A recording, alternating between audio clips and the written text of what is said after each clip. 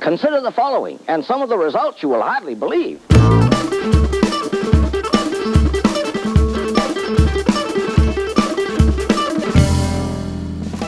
Hello, everybody. Welcome. This is our inaugural podcast for ISEP, the first one we've ever done, in fact. I'm really excited that you could join us. This will be a lot of fun. I want to go over just a couple of the segments that we're going to go to.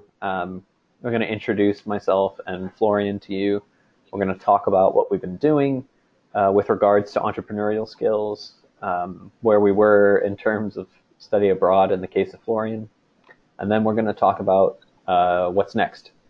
And we're going to check in every 6 weeks or so when it makes sense with Florian to see where he is. But before I introduce you to him, I just want to tell you who I am. I think I know you, listener. There's a good chance I've spoken to you via email, or if you're actually listening live, I definitely have spoken to you before. My name is Michael Alievich, and people listening at home can't see, but I just broke down my name phonetically. Just ignore the spelling, unless even if you're Polish, you probably can't pronounce it.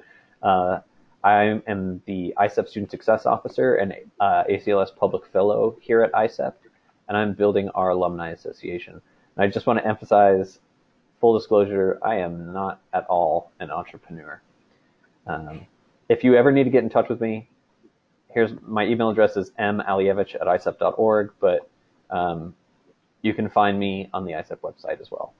And now introducing my special co-host, my partner in crime, Florian. You want to introduce yourself, Florian?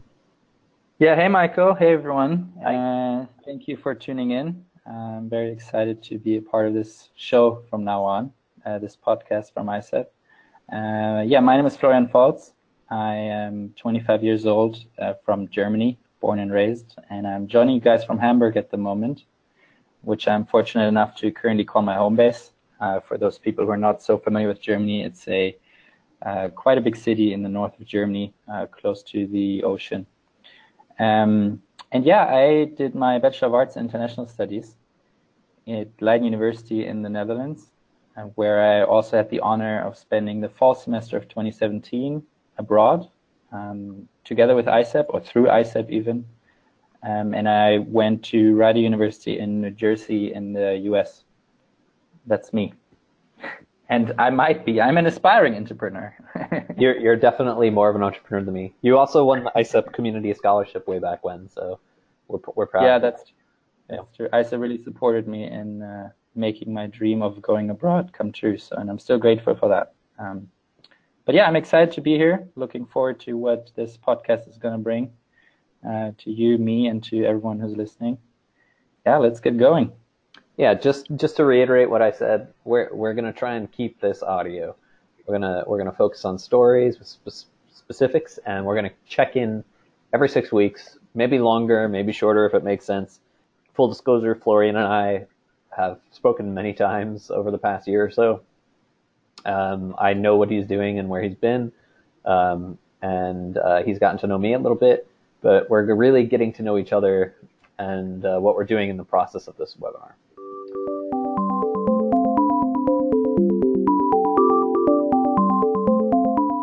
So, what have you been businessing? And this is going to be a regular segment where we look over what we've been doing for the past 6 weeks, month, however long it's been, with regards to entrepreneurial skills, hopefully, or starting a business in the case of Florian. Just to go over what I've been doing and give some grounding to the conversation today, and hopefully the podcast going forward in the future, we're looking at entrepreneurial skills and how they relate to your ISEP program and how to get the most out of it. So I've done some research on some skills that a lot of sources say entrepreneurs need. The big one is flexibility, also known as resiliency, also known as creativity or improvisation. I kind of group those together.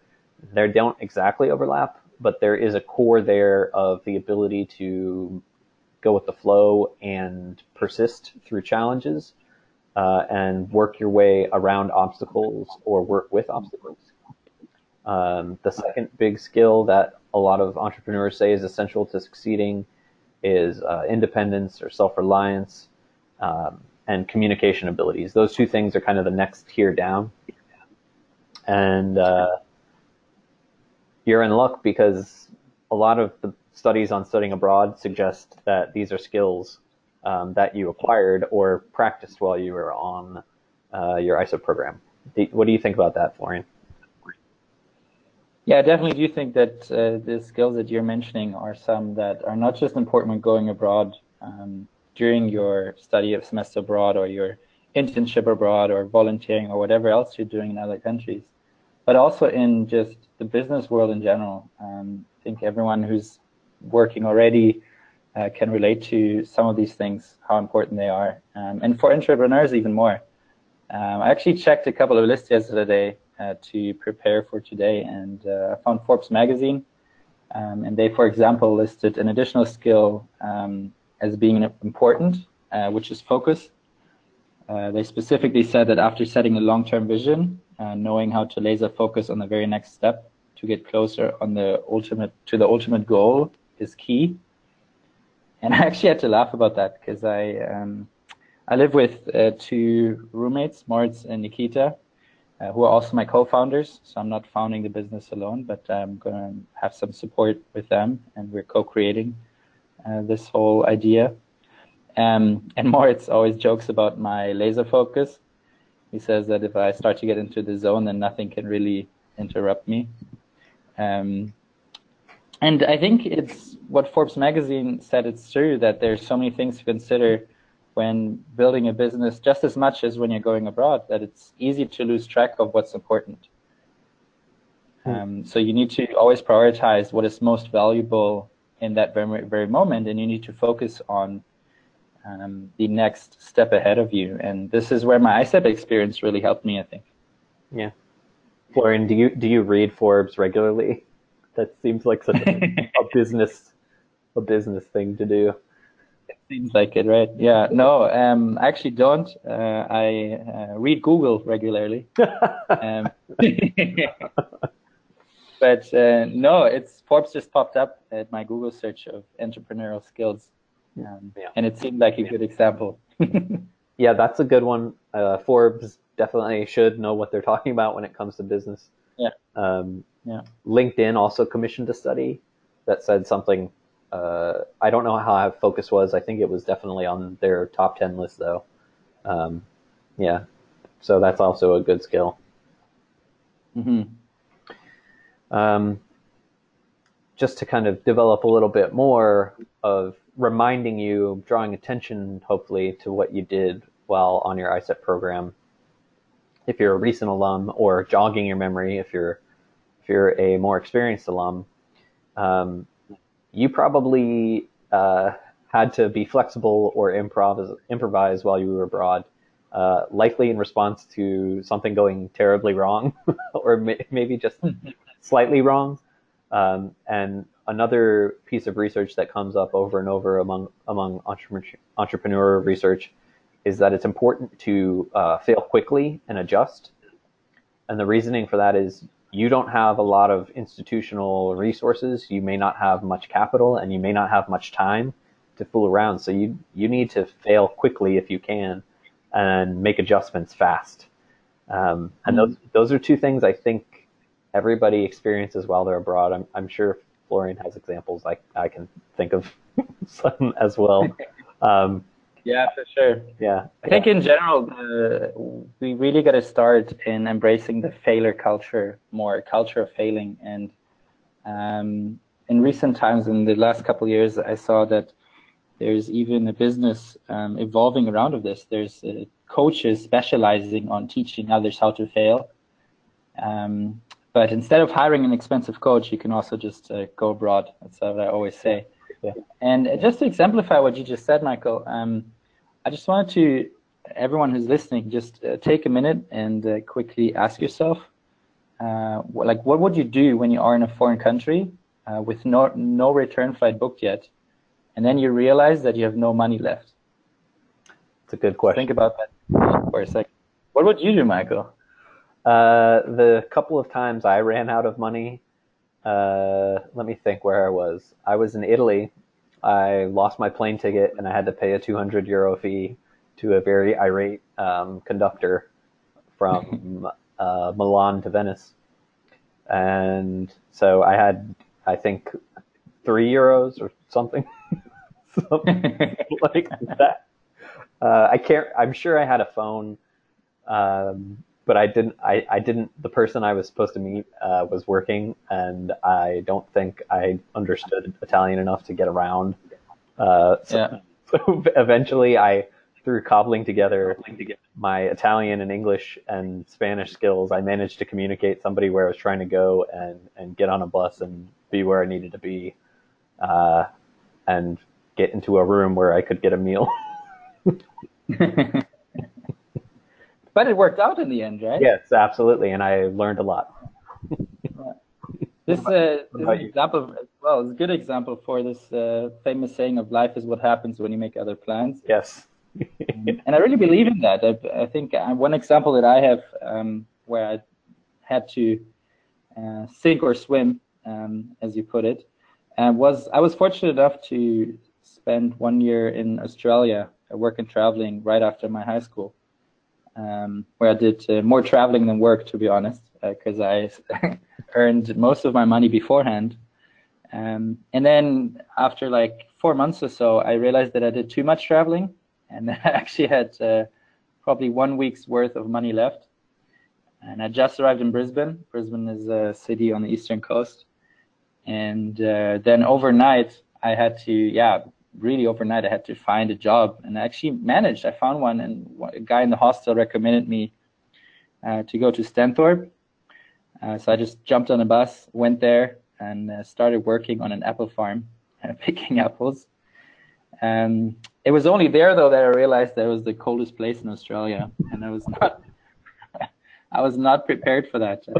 I think if we all think about Australia, it's always warm and sunny and a lot of beaches. There in Stanthorpe, because apples grow there, it was actually 0 degrees. And then I had to, the next morning I stood on the apple field in my swim shorts and had to pick some apples for money. But it worked out. And this is really like, I learned through that experience, I learned if you just trust in yourself, then everything unimportant becomes like a lower priority in these situations. And it teaches you to focus on how to swim and how to not sink in these crazy situations when you're abroad. Yeah. And I think for you, like as well in Italy, you just learn that you can rely on yourself, right? Yeah. I mean, it's the thing is, it's every the third thing that I kind of put on the slide, but that I do want to mention, like every time you go to a foreign country, it's new. Even if you've done extensive traveling, just because the language is different or the culture is different. And I think what set that experience in my mind apart, it was one of the earlier experiences, so I didn't quite trust myself at that point. But if you fail enough or succeed enough, you'll start to trust yourself. You'll start to realize, oh, this isn't the end of the world. I can make a plan. I can make an adjustment. I can figure something out. And like you did, the first thing you do is you try and secure either income or food or a place to sleep. And yeah, I mean, I think everyone who studies abroad, anywhere, wherever they go, they have some similar experience. Yeah. And these are the situations, in my opinion, these are situations when you grow the most. Yeah. And these situations of discomfort, these situations of when you normally would have someone, when you would have the situation at home, there would be someone else taking care of you or helping you out. But if you don't figure it out yourself when you're abroad, then nothing's going to change. Like you're the master of your situation and that master of your fate, the captain of your soul, really. Wow. In that situation. Oh, not from me. It's actually stole it from Gertler or something. No, it's from, how's it called? The Dead Poets Society. Robin Williams, even better. Yeah, exactly. So credits to him. Yeah. But I do think there's a lot of depth behind that. That when you're traveling, as much as when you're navigating the business world and trying to set up a business, there's so many situations that are new and that are scary, of course. And then you just gotta push through it. You just gotta make it work. And you just start relying on yourself, and then you start trusting yourself, as you said. Yeah, I think the buzzword term for that is growth mindset, right? Yeah, which I kind of like, actually, but I don't think it captures everything that you're doing, that you just said. So poetically. I actually always have troubles with when I return back from my travels and I return back home to my family and friends, and I think most of our alumni can relate to that. Yeah. Or anyone who's been abroad, that it's very hard to explain this feeling and this experience to your loved ones who stayed at home, because they experienced a completely other side while you were gone, and their lives kind of went on while your life was disrupted. Mm-hmm. And it's very hard to explain that to them and to put it into words. Yeah, I think we've all seen that blank stare where you're like, oh, I did this and it was incredible, and nobody wants to see your slideshow of your journey. Exactly. Yeah. The question I actually got that question after I returned from ISEP, where my parents asked you, so how was it?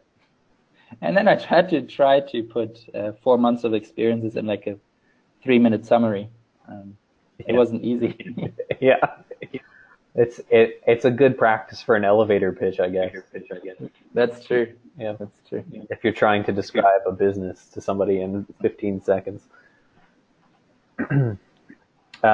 So we're going to talk more. We're going to keep the conversation going, but I do want to talk get into more of what the specifics of entrepreneurial skills are through Florian's experience.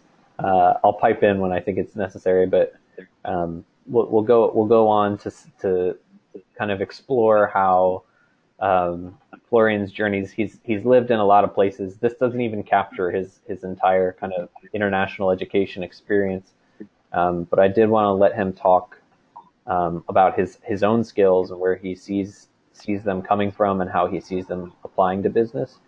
And these are I'm going to throw out some questions to you, Flo, and you can answer them if you want, or you can tell your own spin on it. But just talk about what were your most valued study abroad skills that you acquired or sharpened or owned while you were there, a year later, what you're doing now, what you see becoming valuable in the future, or just general thoughts about entrepreneurial skills and study abroad.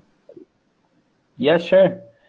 How do I start? I think when I came back from the US, or just in general, whenever you come back from being abroad, it takes some time to realize what happened and to internalize all these experiences. So I couldn't even say what kind of skills I recognized after coming back home straight away. I think these are things that just show through time. It always takes a couple months to realize, oh, this is a new situation, but I'm handling it so much different than from before I went abroad.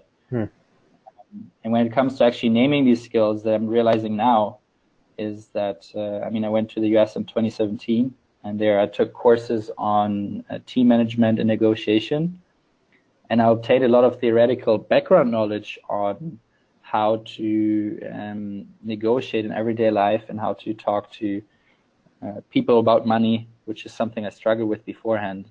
Yeah. And now I'm realizing that I'm taking some of these theories and I internalize them, and I'm actually using them here in my everyday negotiation and discussion with my roommates and co-founders. So that was... Were there any skills? I'm trying to think myself. I mean, it's hard to realize you've just learned something new and been able to apply it fast. I think you're right. Um, because a lot of skills that you have to acquire over time, there's that psychological effect where if it grows slowly, you don't notice the change as much as if it's as drastic. And it's only through a great distance in time that you can actually tell, oh wow, I actually did acquire a skill. But I think maybe even it's in study abroad, maybe it's even the skills that you over rely on that you realize aren't as useful as the ones that you were forced to develop, you know? Yeah, exactly. It's Yeah. the uncomfortable situations that teach you the most and at the most speed, Yeah. so to speak. For example, right now, I'm here living in Hamburg and trying to found this startup since 3 months. We're not making any money yet, and we won't be making any money probably until the end of the year. So we have to look elsewhere on how to pay our rent. So we can really only work on our startup in part-time. Yep.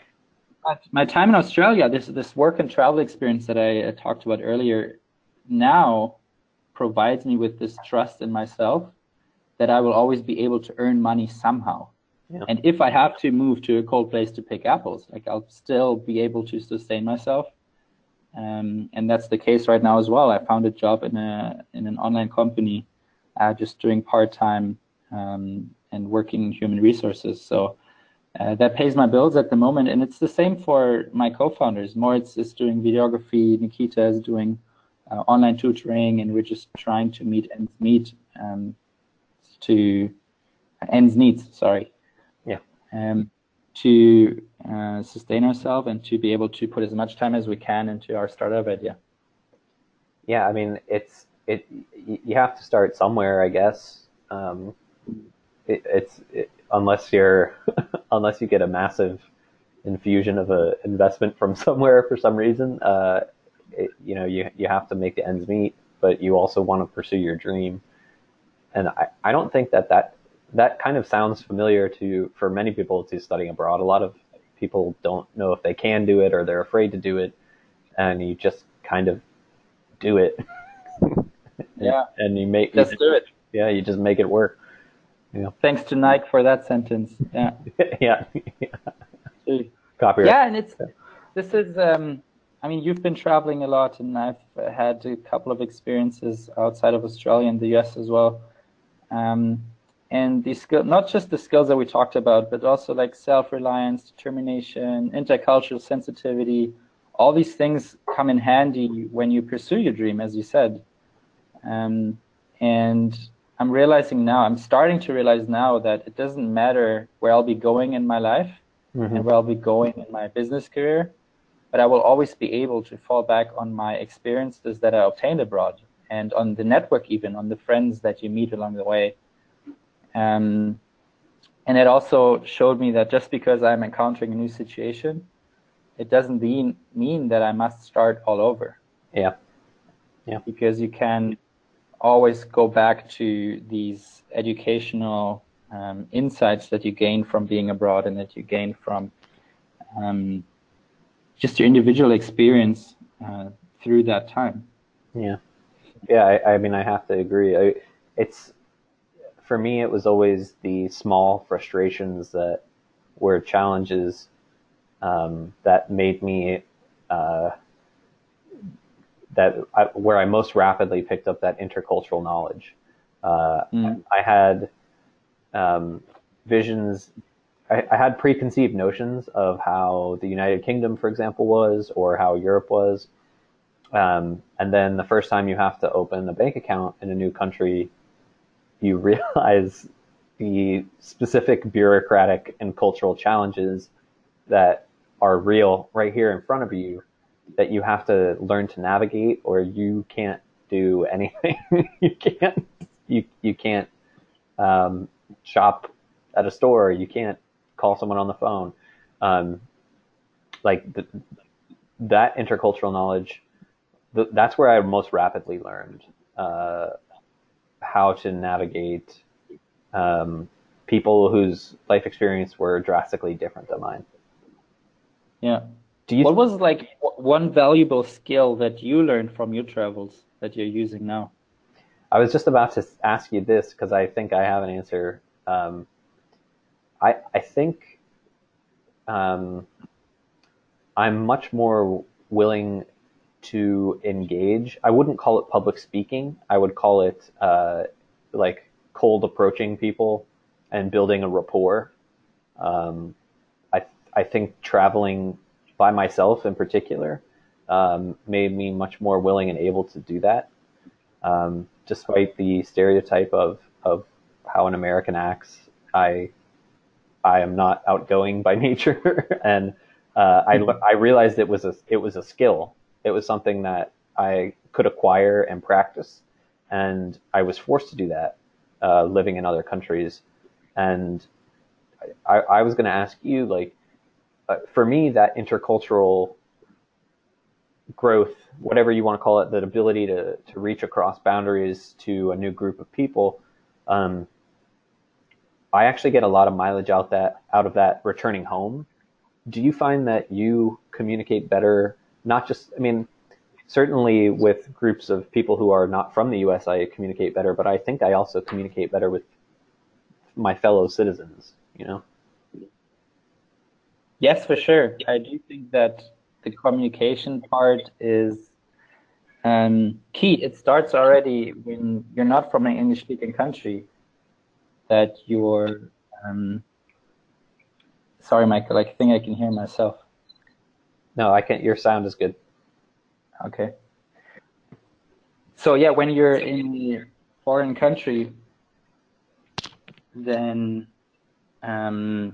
the communication part is key. And when you're not communicating in your native language, but you have to communicate in a second language, that already helps in building these skills, I think, because you need to try to get your meaning across just as much as you would at home, but in a different language. So yeah, I think I'm definitely communicating differently with my environment. And that comes, for me, really, that comes from also communicating differently with myself. That makes any sense? So you think your internal monologue is different now? Yeah, Yeah. for sure. Just because there were other influences over such a huge amount of time. And it starts with very simple experiences. You taste other foods, you see other cities, you listen to other languages, and on a very rational level, you just hear other worldviews. You sit down with people and you talk to them about how they see religion, how they see politics, what is their reality like. When I was in Kenya last year doing an internship with the German embassy, that really hit home during that time. Because I went there quite naive even, because I thought, oh, I traveled so much, I can do this easily. And then as soon as I got there, I was like, oh, wait, actually, it's a new context. It's a new, it's a very new culture that I don't know much about. And so I really had to take a step back and listen again and listen to the people there, how they see their life, and exchange knowledge. And I think that taught me to be more patient when communicating with others, and to be more of an active listener, to let others speak their mind freely and openly, and just ask open-ended questions, to just hear what they have to say first without judgment. And I think that's do you see it the same way, like when you're communicating with your fellow citizens, that is something that changed, that you communicate more openly? Or? Yeah, I mean, I think about that a lot. I think maybe what being exposed to a broader range of human experience and a more diverse series of perspectives, it just gives me more context to put every individual's reactions and opinions into a framework that I can make sense of. But you know, every individual's reactions within any culture is completely unique. But the broader the range of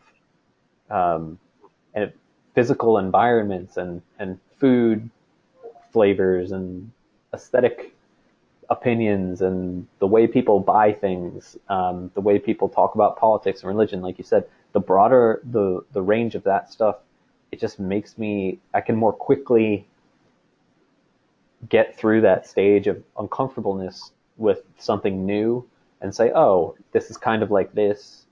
I can make sense of this. I can understand this. I can appreciate it even more quickly than I would have otherwise been able to. Yeah, no, for sure. I think the bottom line really is that after being abroad, after traveling, that you will just take these experiences and they just become your ultimate tool.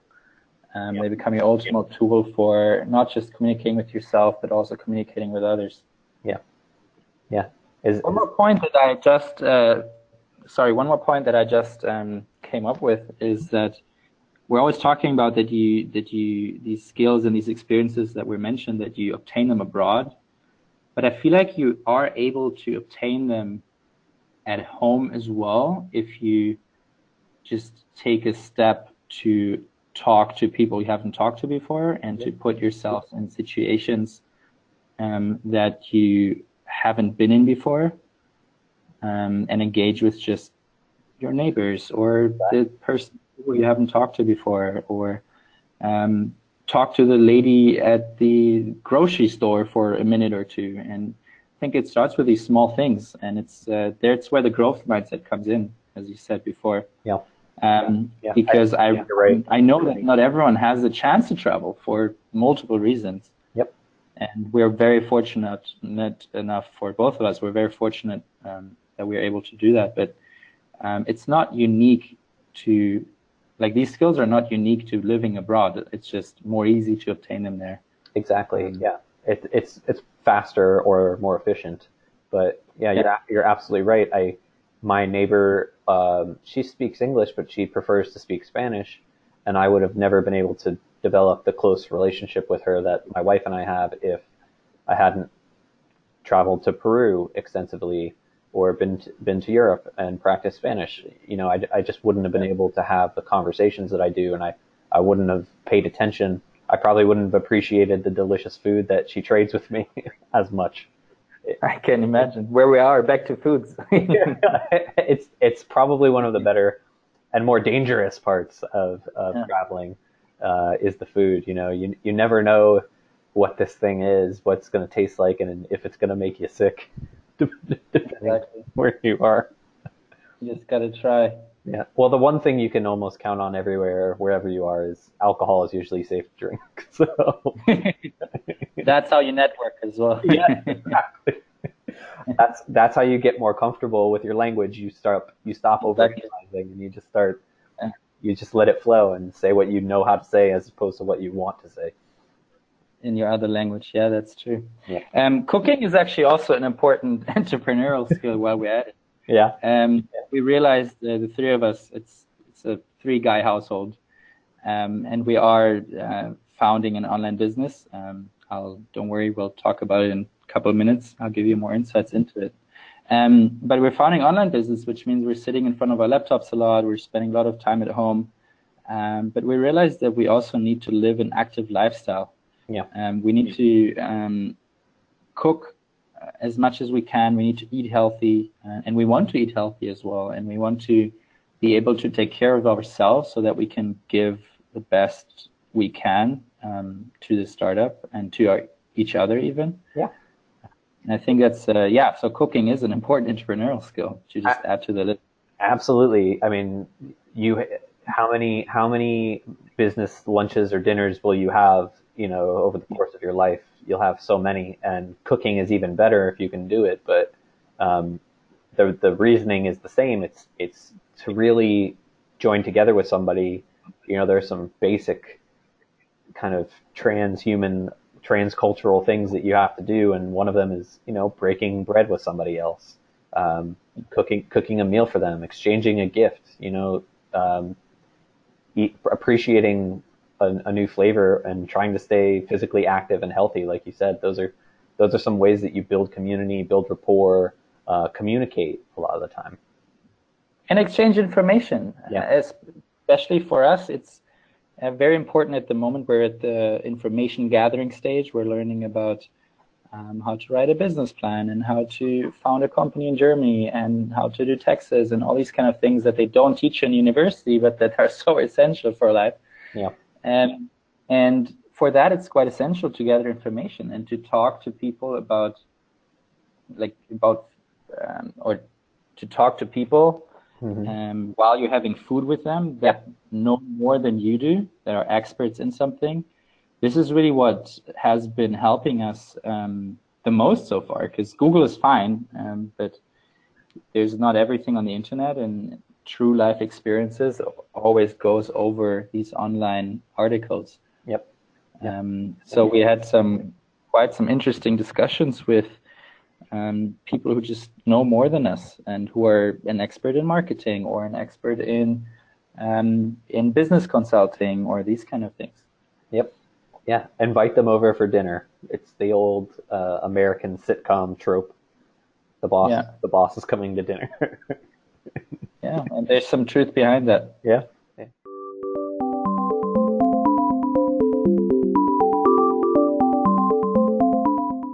We do actually have some questions from alumni who couldn't make it, or from alumni that I've spoken to in person over the past year and a half or so. Questions about starting a business or entrepreneurial skills, or specifically asking about international businesses. And I briefly showed these questions to Florian, and I'll read them out loud so that our listeners can hear them. But he hasn't really thought too extensively, so I'm going to put him on the spot. We'll call it a rapid fire round or something like that, something catchy. We'll come up with a fancy name later. Yeah, we'll come up with a theme music later. But the three questions are pretty short and pretty simple. The first question is, how do I use my international networks to best effect in creating a business? The second question, I want to make a small business in my spare time. Do you have any special ideas for me? And the third one, I don't know much about business. I'm guessing they mean like the discipline of business, but I have an idea. So where do I start if I wanted to start a business? All right, Florian. That it really is a rapid fire round. Yep. Thank you so much, first of all, for submitting these questions. I think Michael and I, we really want to encourage questions from you guys as the listeners and from the alumni, because we really want to explore these things together. So if you guys have any input, you can always message us. You can find me on LinkedIn. You can come up with some ideas. But yeah, let's get to it. So how do I use my international networks to create a business? The first thing that comes to my mind here is the term of merging value. In my experience, every person,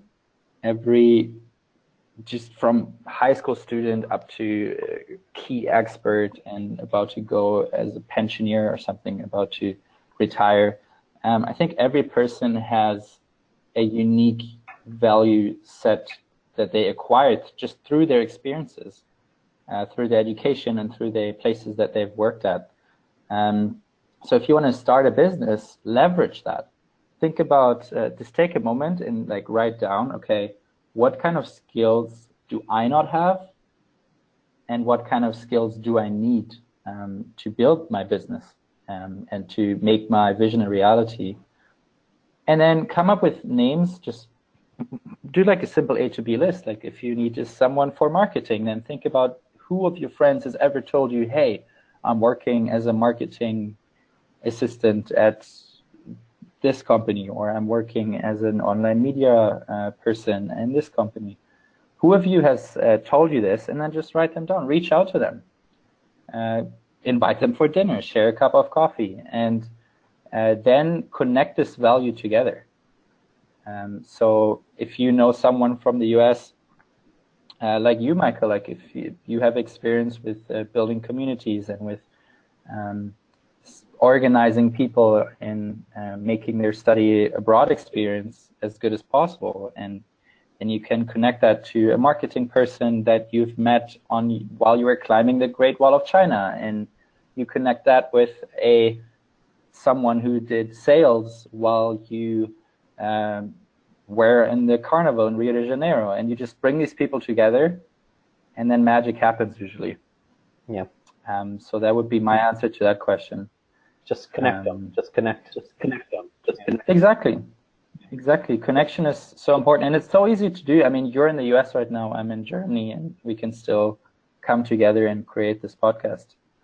So it's actually possible to run entire businesses online these days. So there's no excuse in not connecting with your network. Yep. The next question, I want to make a small business in my spare time. If I have any special ideas for that. I'm a little hesitant to answer this one because I don't want to tell other people how to put their vision into reality. So my advice here would just be to just do it, to just map out your vision.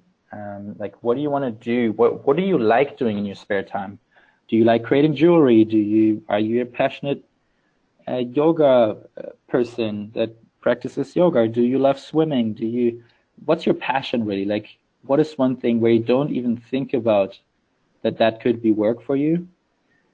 And then see how you can create value there and how you can bring value to other people.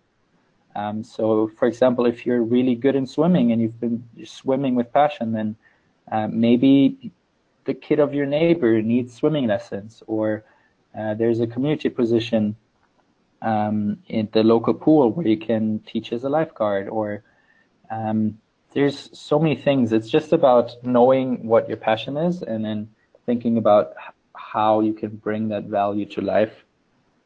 That's really all I can say to that question. Yeah, I mean, it doesn't sound that dissimilar from trying to start a career, really, if you know what you're passionate about. And in fact, I think a lot of the skills and practices that we're talking about for entrepreneurs apply to people who want to work at existing institutions. And now, chances are good nowadays, even if you work at a major company or a small business, at some point you may go on your own. You might start a consulting business on the side if you're an expert in something unique. What used to be a side hustle could become your main business at some point, if you get enough customers and you have the passion and the time to do it. Exactly. And today, online, there's all platforms out there that you need to get a business rolling with very low costs. We all have an email address. That's a good idea for a future podcast. Like, we could survey business free business solutions and see which ones are the best, which ones are the worst. Of course, that is a good idea. Yeah. We can do that next time. Yeah. Take it out. But yeah, we all have Skype, we all have email. Yep. We all have access to the internet, fortunately. And there's platforms like if you want to found a small business with creating something, like creating a physical product, then there's a platform called Etsy.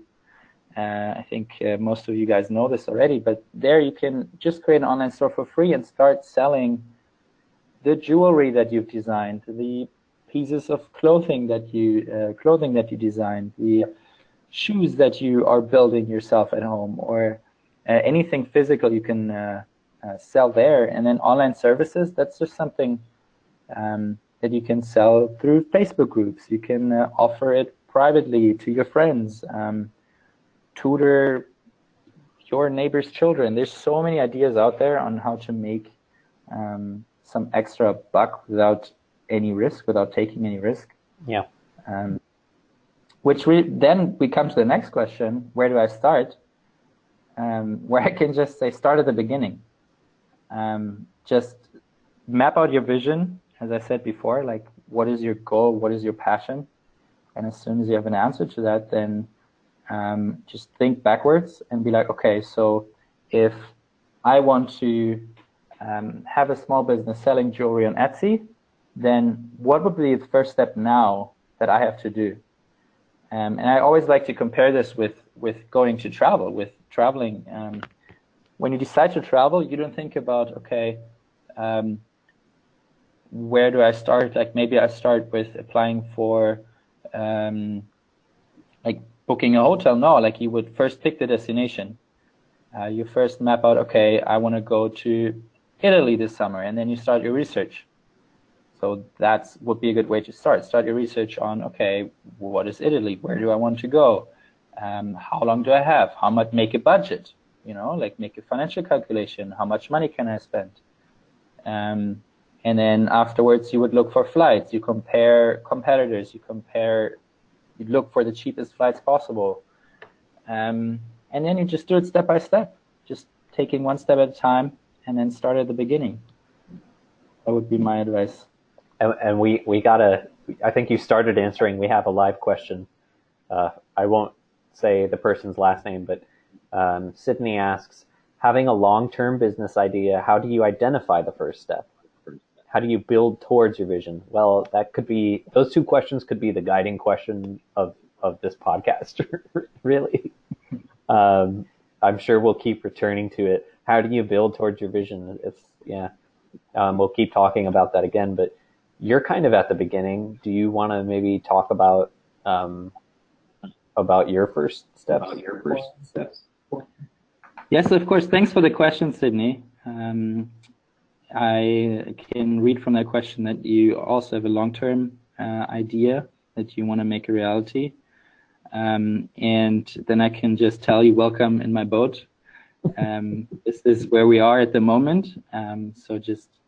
We're going to try to figure this out in the next couple of months. We're at the stage right now of writing the business plan, which I think we're going to talk about next anyway. Mm-hmm.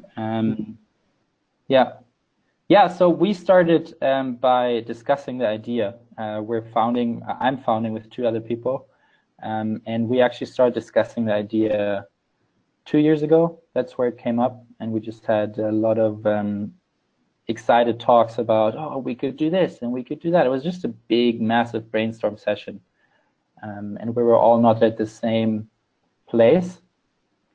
So Nikita, he's from Russia. So he actually was there when we started talking about this idea.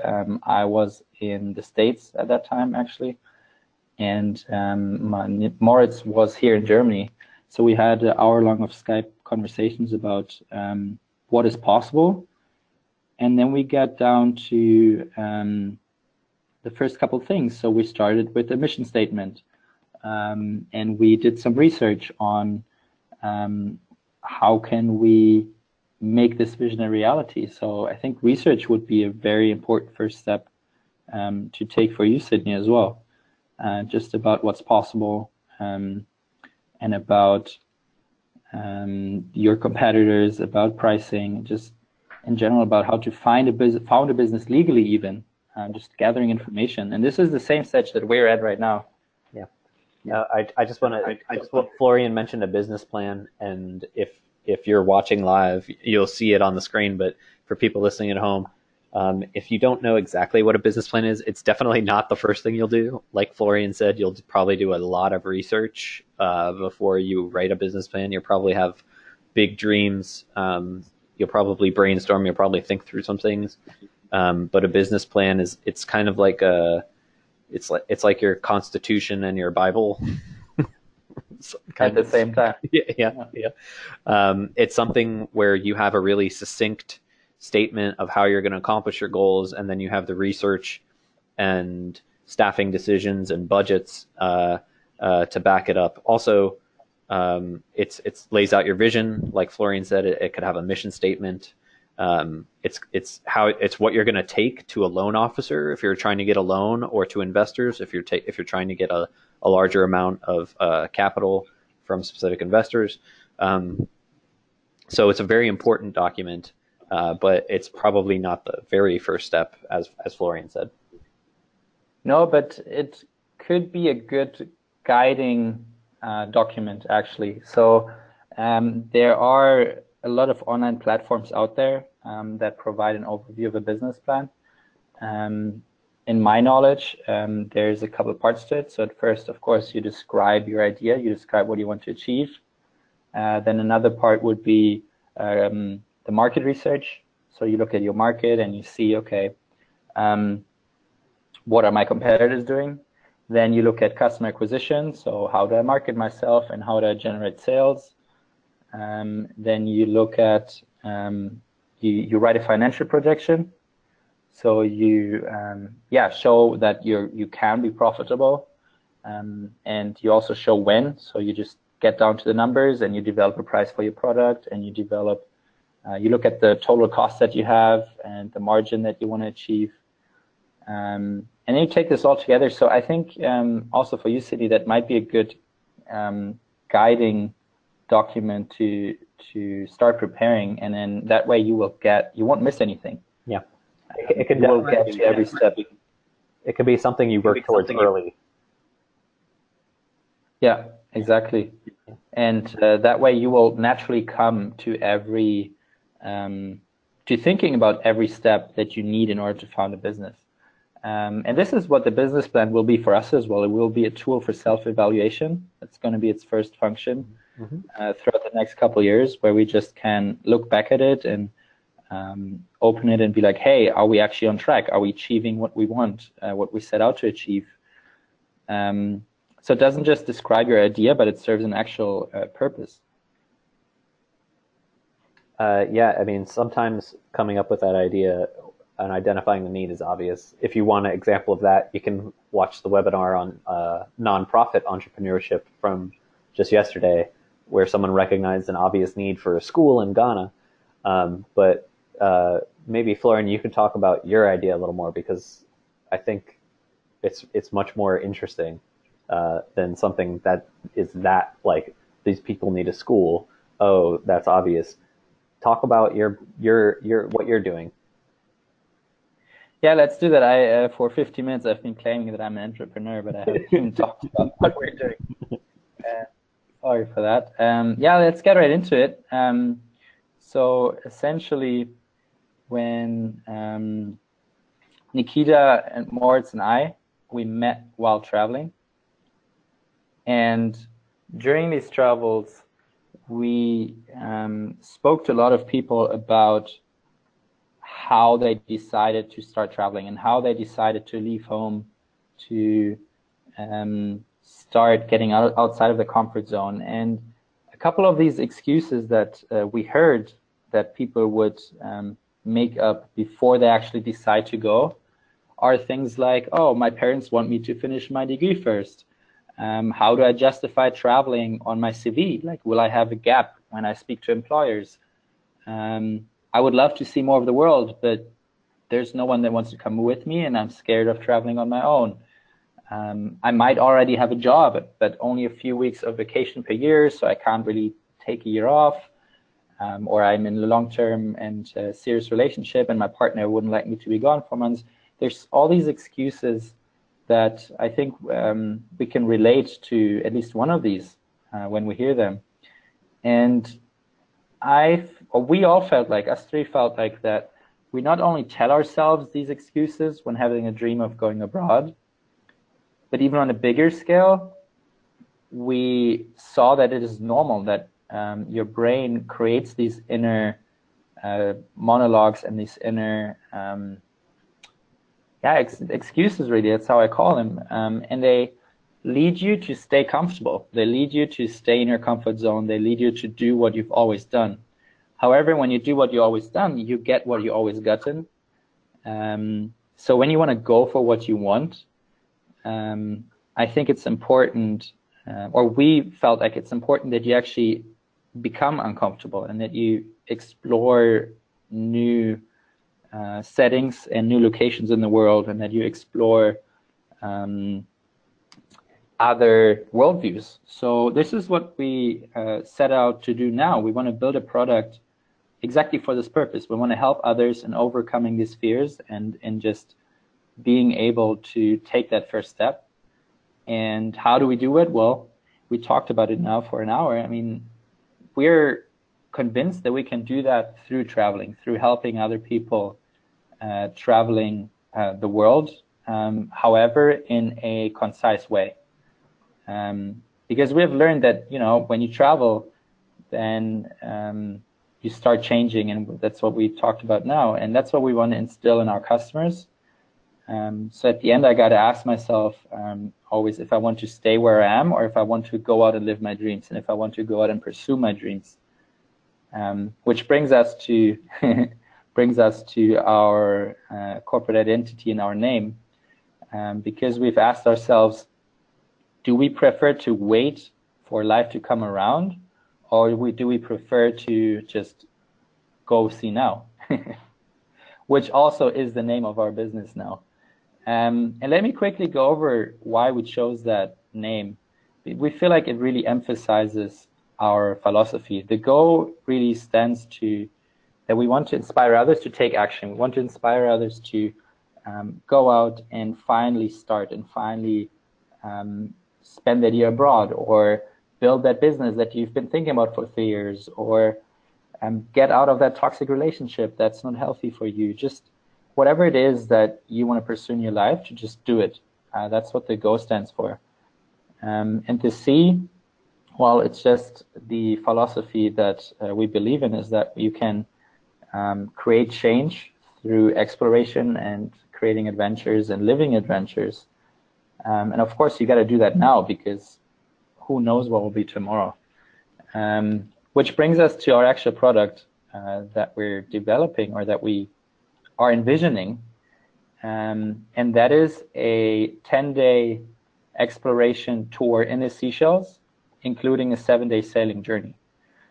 We envision that this will be a trip that we organize with fellow friends, fellow people in similar life situations, where we try our very best, the three of us, to enable you to obtain the skills we talked about in this webinar. So to become more culture sensitive, to try different foods, to see different locations.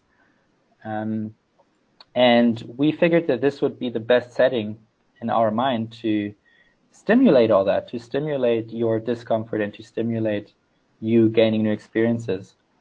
We're going to have like fireside chats and different workshops, and we're just going to unwind together while sailing on the Indian Ocean, while the sun sets on a catamaran. And we think or we hope that will bring the inspiration that people are craving for. Yeah. And that's really the product that we're trying to create. That's the vision that we have. And now we're trying to make it happen this year, and to actually build this as a professional business, and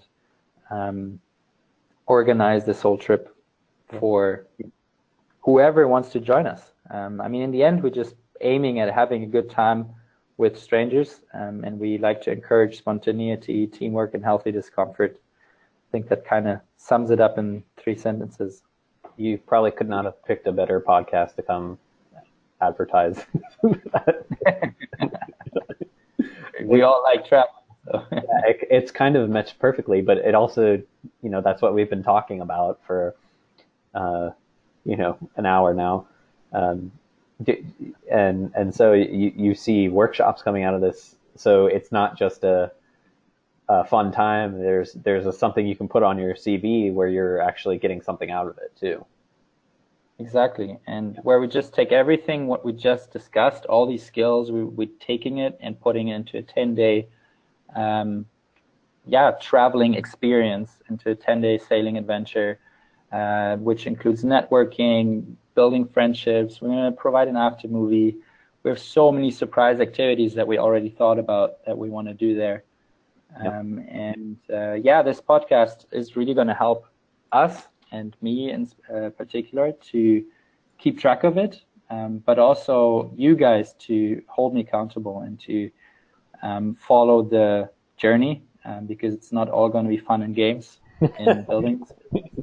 Yeah. I've already got a taste of that in the last couple of months, and it's going to be even harder in the next couple of months. But we really have this vision, really have this dream, and we're going to do our best this year to make it happen.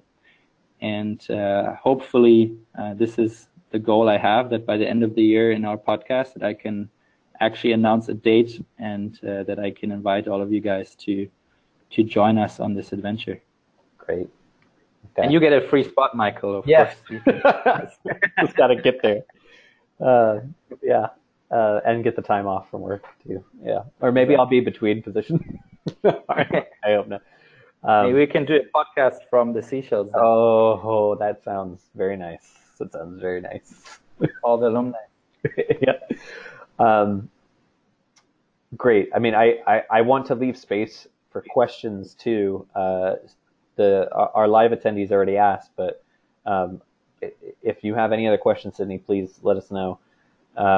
But prepping for next check-in, our next entrepreneurial podcast check-in, what do you want us to hold you accountable for the next 6 weeks? What's your plan for the future? What are you doing next? So our roadmap at the moment, and this is the goal that I'll announce publicly here now, is that by mid-April, we want to have not only the business plan done, but we want to have submitted the application to become a legal company with a lawyer. So the next couple of steps in the next weeks will be to apply for a loan, finish the business plan first. This is really the goal for next week, and then apply for a loan. Hopefully get granted a loan to get some starting capital, the starting capital that we need. And then to make an appointment with the local lawyer here in Germany and fulfill all the legal requirements that we have to fulfill, that most of them we don't even know about yet, but that's what the task for the next 6 weeks is. And then to just submit the application to actually become a legal entity. That's the goal. Great. Maybe when this podcast goes up, we'll have a little checkbox for what you've been doing every week when we publish it, and we can slowly, build up over time the successes and trials and travails of Go See Now and Florian, and we'll hear all about it as it happens. Yeah, I would love that. Please. If you have questions for our next episode, if you have questions about entrepreneurial skills, if you have ideas about topics you'd like to see us address, segments, I think the general guideline of seeing what we talked about last week, seeing what's next, and then thinking about what's in the future in terms of entrepreneurial skills and study abroad, all of that stuff is going to be consistent. But if maybe we'll have another rapid fire section, maybe we'll have something else. So please let us know. Make sure you rate and review us. And anything else, Florian? Anything you'd like to add? Thanks for listening. I'm excited to do this, and reach out to us with questions, any topic ideas, and we're looking forward to seeing you next time.